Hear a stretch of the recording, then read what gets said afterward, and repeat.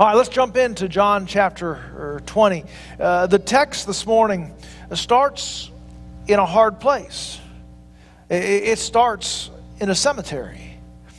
As a pastor, I've spent more than my fair share of time in cemeteries. I've kind of seen all different kinds of shapes and sizes of cemeteries. There was one place that I remember that there were cemeteries, two small cemeteries, one on this side of the road and one on that side of the road. And I kind of wondered what their granddaddies did to each other that they couldn't be buried on the same side of the road.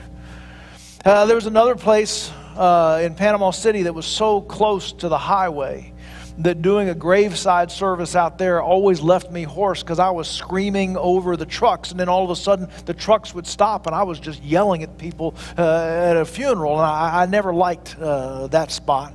And there was another place that was a really, really big cemetery. And in fact, I met the funeral director there, and I said, well, I don't know where the graveside's going to be. He says, I'll give you a ride. I said, well, I appreciate that. And so he gave me a ride out there. We talked for a few minutes as we went out and zigzagged around back there. And then the graveside finished, and everybody left. And then I looked around, and the funeral director had left too, and I'd been abandoned in the cemetery, left there all by myself. I've been at cemeteries for a graveside of people that I love dearly, church members that I've known for a long, long time, that I'd walked with all different life things with them, and so those services were always so deep and meaningful. I've also stood at the side of a graveside of someone that all I knew was their name. They had called the church and they'd wanted a Baptist preacher. And when I got there, all I had an opportunity was just to meet a person or two and hardly know anyone there. This past summer, I stood at my mom's graveside. Cemeteries are hard places. In fact, I don't know whether it's just me or maybe you do the same thing. When you drive by a cemetery, I always kind of glance to see whether one of the canopies is out. If you see one of those canopies out, you know that either there's a family that's about to gather under that canopy, maybe it's going on in that moment, or maybe it's already finished. And again, you don't have to know that family, you don't have to know their names, you don't have to know their story. But most of us know the feeling of standing under one of those canopies. And again, I have a feeling, it's probably a universal feeling, is that when you're in the cemetery and you see one of the grave sides where the grass hasn't grown yet and the dirt is still fresh.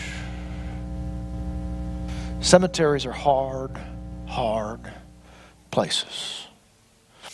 And this passage of Scripture starts in a cemetery. It's hard for us to spend time opening up the sermon and say, let's share cemetery stories.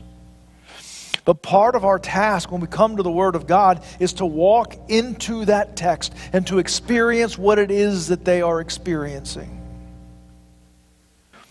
And when this text opens, it's a journey to the cemetery. The dirt is still fresh. The grieving is only just beginning. The loss is overwhelming. And for Mary and the other women and the disciples, this loss came absolutely out of nowhere. This Jesus was so powerful. He was so strong. He was going to conquer everything. And now he's dead.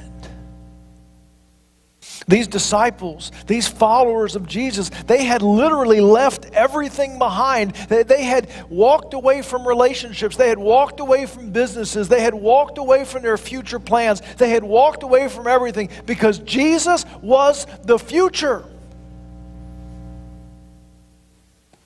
And now he's gone. And not only does Jesus not seem to have a future, they got no idea what their future is. But here's the good news. Here's the good news. Jesus is alive today for real.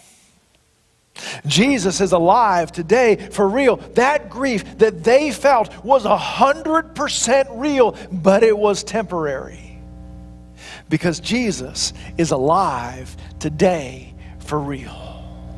And in fact, by the time this chapter finishes, by the time this chapter is halfway through, that grief is going to fall away and be absolute celebration and worship and wonder and awe and hope and power and everything for their lives. In fact, what we're looking at here in this passage of Scripture is we are looking at the moment that Christianity is created. It is this moment of resurrection, when the Jesus who lived, died, buried, was risen again, and He is alive. This is the moment that our faith, this is the reason why we gather on Sunday mornings. This is the reason we have anything to believe, because Jesus is alive today for real. This resurrection, this coming back, this reality that we look at in this passage of Scripture is the reason why your faith is alive today. This is the reason why your faith is a living faith in this day. And so here we stand about 6 or 7 Sundays away from Resurrection Sunday. And I just think it's really important that this year that we spend some time getting ourselves ready to think about the resurrection and to celebrate the resurrection and to gather for resurrection. You remember last year we didn't get to gather together for Resurrection Sunday. Now we kind of did a makeup day in June when we came back together. But this year we're going to be together again. And I want us to make sure that when we stop to think about the resurrection on Resurrection Sunday, that we really can soak up all the truth that there is that comes with knowing that Jesus is alive today for real. And so we're going to dig into that for the next month and a half. Are you ready? Great. I'm going to keep going whether you are or not. This good news is not just great news. It is the best news ever. And so what we're going to do this morning is that we're going to take a moment right here at what I'll call Resurrection Ground Zero and unpack it just for a minute.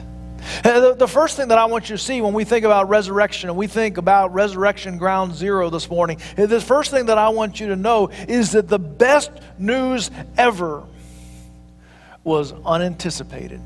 What we see here is that the women are coming to the tomb. And as they are going, they have their hands full because they are going to finish the burial process. In Jesus' time, the embalming process would not have been an internal experience. It would have been an external experience. And so what they would have done is they would have packed the body and they would have wrapped the body in these burial cloths. They would have packed that body with spices and perfumes to fight against the natural decay that occurred. In fact, if you remember just a few chapters prior to this in the Gospel of John, there is the moment where they stand at Lazarus' graveside, and Jesus says, open it up. And they're like, we can't open it up. The smell is going to be too much. It was temporary because Jesus brought Lazarus back. But so what they're doing in this moment is that they are carrying all of these perfumes so that they can finish their grief, so they can finish preparing the body for burial. It is both simultaneously the least they can do and the most they can do. But there's a little bit of this that I can't help but think of as a missed opportunity. Man, there is no pictures of the moment that Jesus rose again. There's no one there with a Polaroid. There's no one there with their iPhone. There's no one there with their Minolta or whatever it is. There's no one there that is standing there outside of the tomb waiting to take a picture of the moment Jesus rose again. Now, the thing about it is, that's kind of on us. Because Jesus kind of said, write this down. I'm going to be killed, and 3 days later, I'm going to rise again. And I mean, he really kind of said, listen, this is going to happen, and this is going to happen. And he says, write this down. This is when it's going to happen. And so there's a part of me that's like, man, how did we drop the ball and we didn't send a reporter to sit in front of that tomb with a camera waiting to take that picture? I think about the disciples. How did they not show up with camp chairs and deck chairs and sit out there? How did not the money changers that have been trying to make money off that, how did they not become ticket scalpers, selling seats, front row seats to the resurrection? I think the reason was, even as Jesus told them, it just was too big for their brains. It was too big of an experience. This idea that Jesus says, I'm going to die, I'm going to be buried, and then I'm going to be raised again, it didn't fit.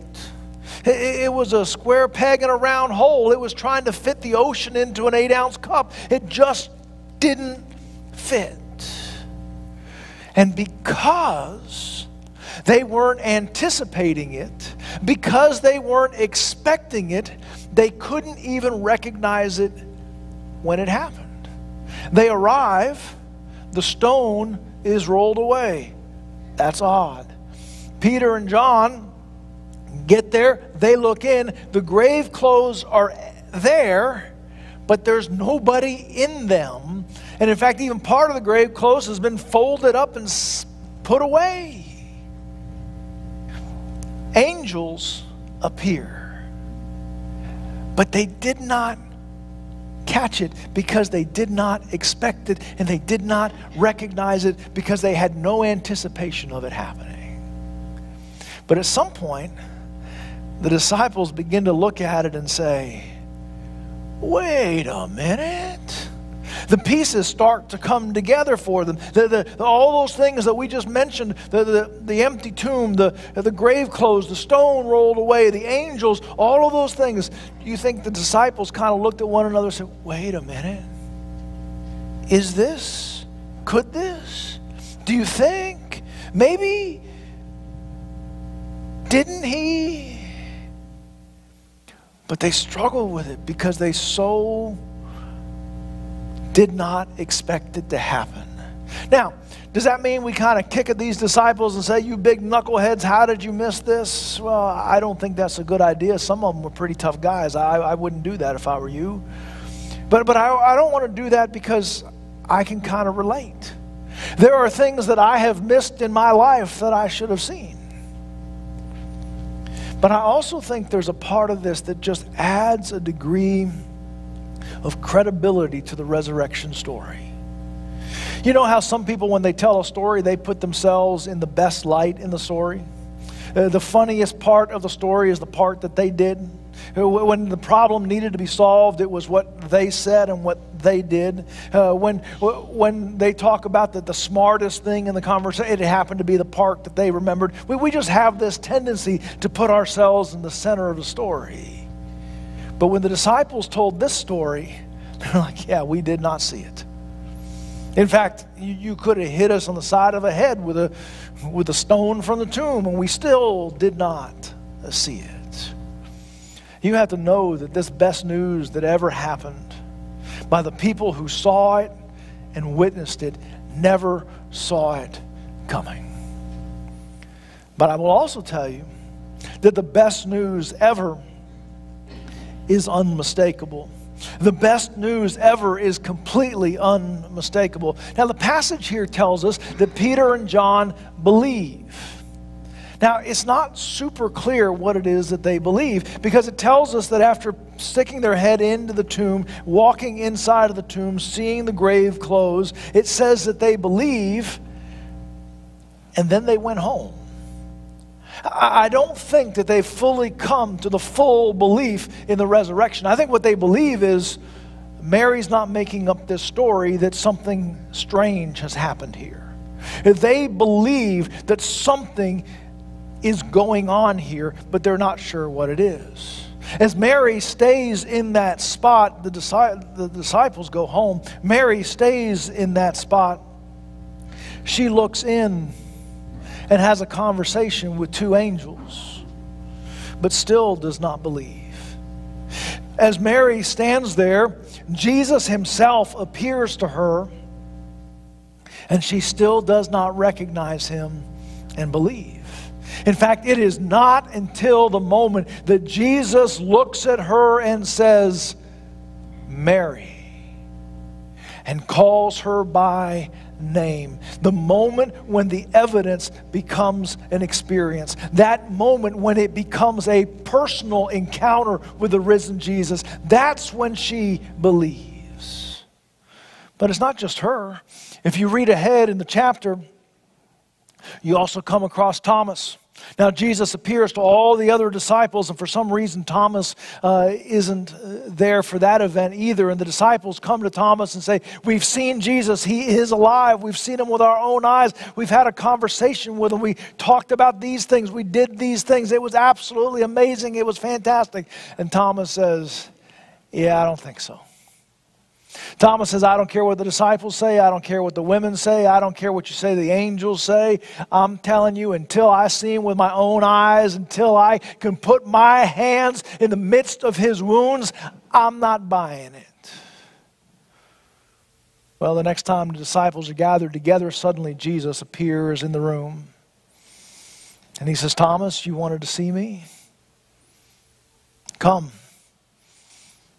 and place your hands in these wounds." You see, until that moment, it did not matter what anyone else told him. Thomas says, "I'm not buying it." But in that moment, when Jesus appears to him personally and says, "Here, you can touch me," it tells us that Thomas falls to his knees and says, "My Lord and my God."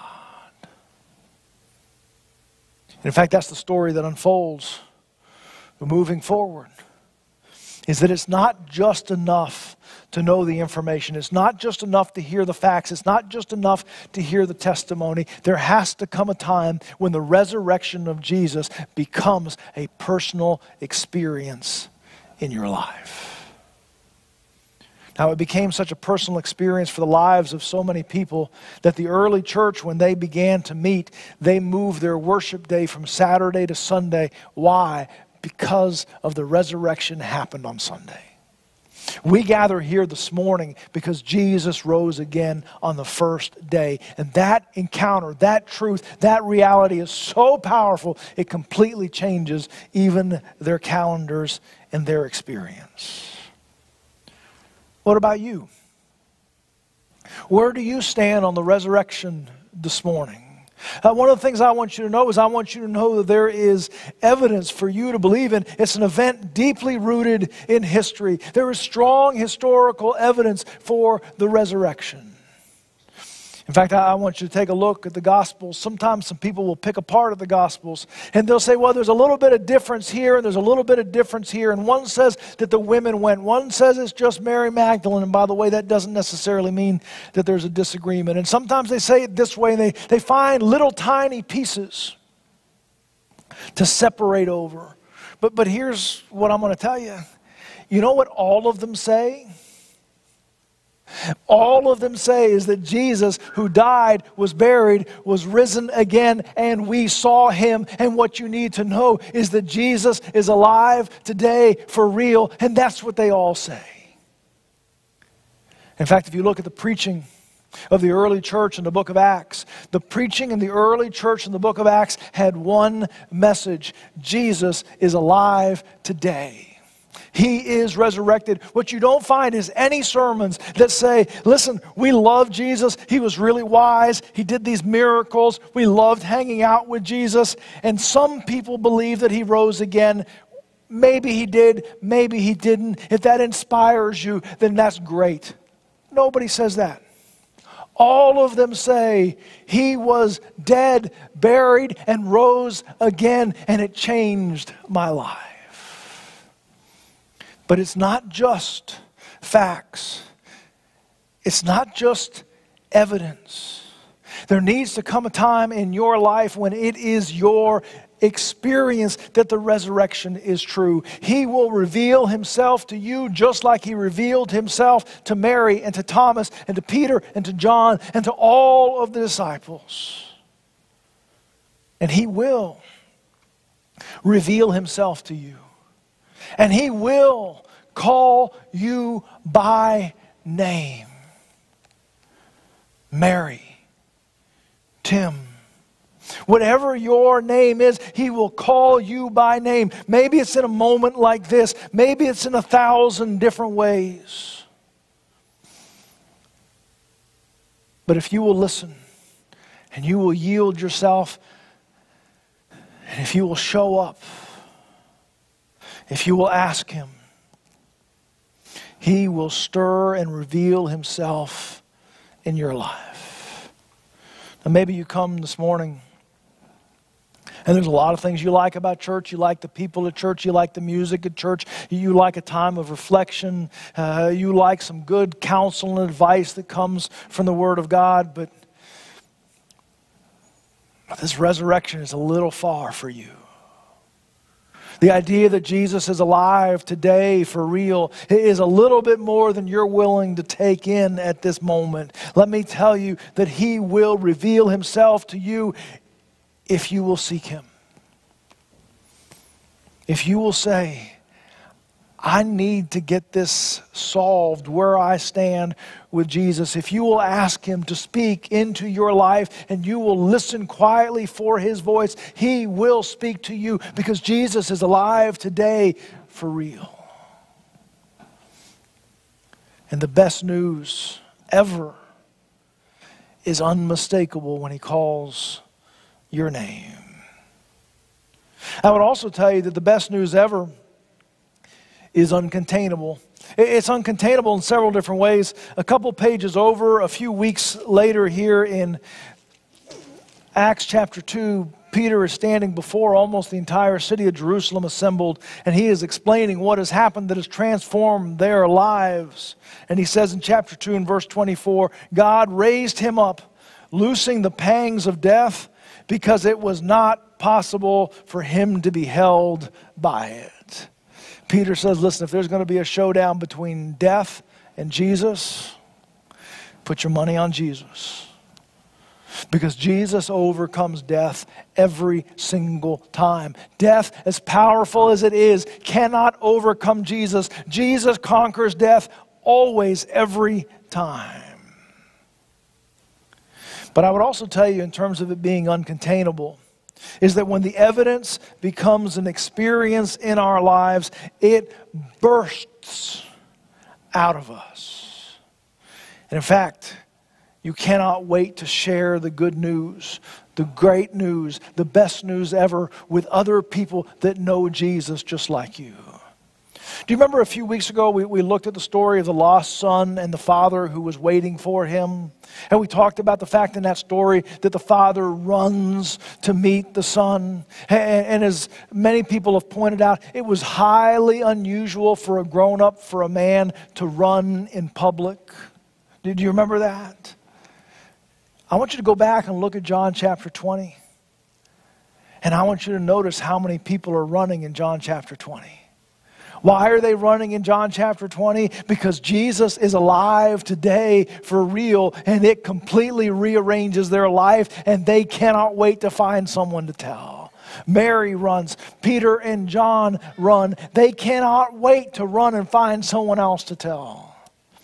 In the Gospel of Luke, there's the story of Jesus walking with two of the disciples. They, too, don't recognize him. And after he explains so many things about prophecy to them, they come to the end of their journey. Jesus says he's going to go a little bit further. They say, it's too late in the day. You can't go any further. It's too dark. Stay with us. Don't go any further. The time for travel is over. And Jesus sits with them and breaks bread with them, has a meal with them. And in the middle of that breaking bread, it's revealed that this is Jesus. And in that moment, those two disciples Say, we've got to tell everybody back in Jerusalem. The text doesn't say specifically that they ran, but remember, they said it's too late for travel. Now they're going to walk/run that 7 miles back to Jerusalem because we've got to tell the other followers of Jesus that He is alive today for real. And I don't know whether you ran into church this morning. Maybe your kids did. But I want you to have inside of your heart that you leap for joy at the opportunity to gather with other people who know Jesus, follow Jesus, love Jesus, and we're going to gather together every Sunday and celebrate the fact that Jesus is alive today for real in our lives. And I want us to feel that supernatural power. That we're not just gathering here because it worked out on our schedules. We're gathering here because Jesus is alive today for real. And we've just got to be with other people who believe the same thing. The best news ever is uncontainable, and we cannot wait to share with other people who know Jesus and follow Jesus as well. But don't miss that because the best news ever is uncontainable, we don't just share it with the other people that already believe. That the great calling on our life is that we also share it with those people who do not yet believe.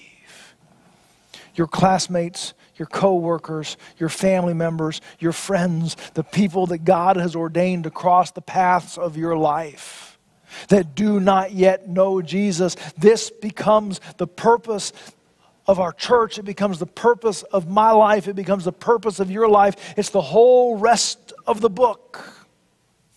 Is telling the people who do not yet know about Jesus that Jesus is alive today for real.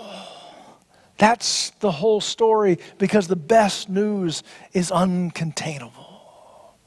And they ran to tell anyone who would listen. So what's the takeaway this morning? What's the now what this morning? I would just want to say a couple of things about how the resurrection changes our lives. It is possible that you have heard the evidence, but you haven't had the experience. It's possible that you could have preached this sermon this morning. It's possible that you could have read this text and said all of the same things that I said this morning, because you know the same things, but you haven't experienced it yet. It's an idea that belongs to somebody else.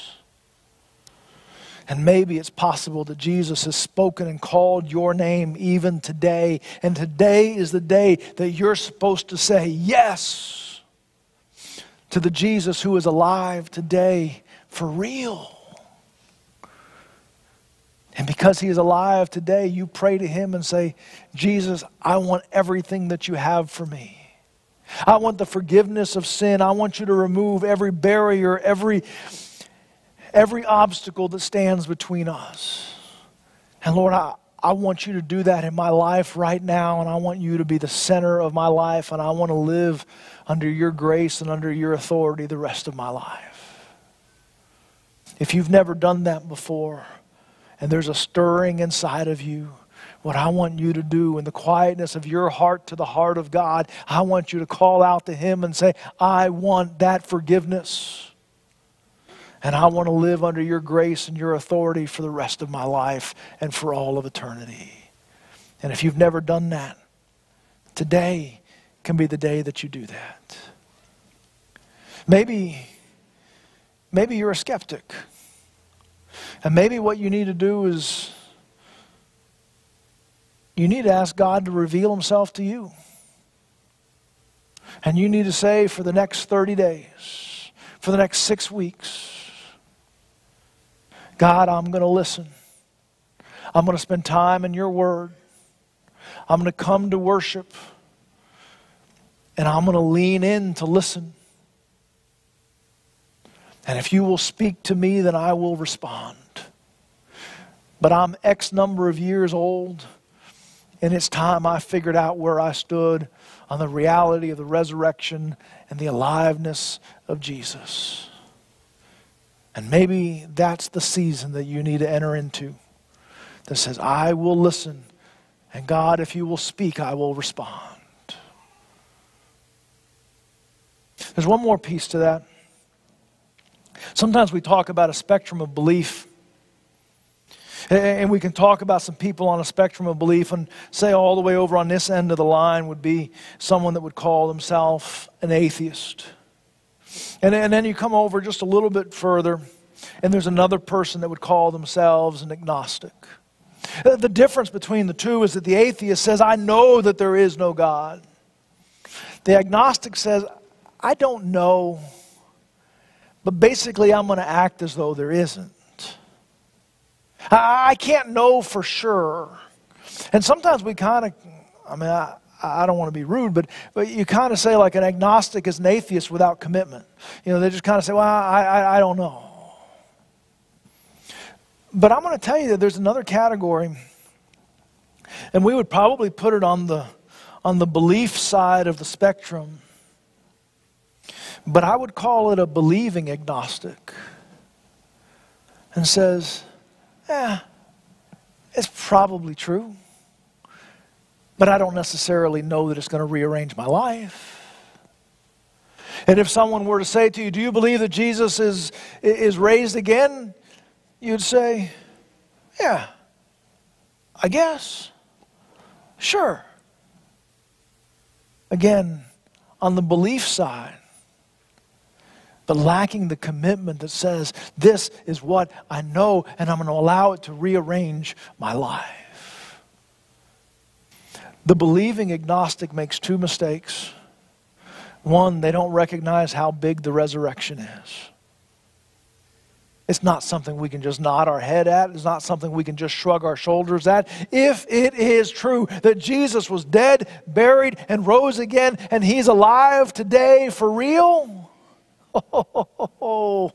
there's not a part of life that it doesn't touch. And so the believing agnostic that just says, sure, why not? Misses out on the fact that this is the most profound truth in all of history. The second mistake that a believing agnostic makes is that they underestimate that this is personal. This isn't a textbook question. This isn't a fill-in-the-blank question. This is your life. Where do you stand on the resurrection? Do you believe this from the depth of your soul? Has He called your name? Is He resurrected and alive and present in your life? And so as we finish this morning, maybe you're supposed to say yes. Maybe you're supposed to tell God, I'm listening.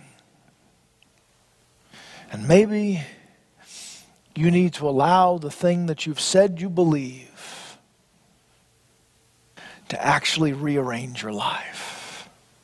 Jesus is alive today for real.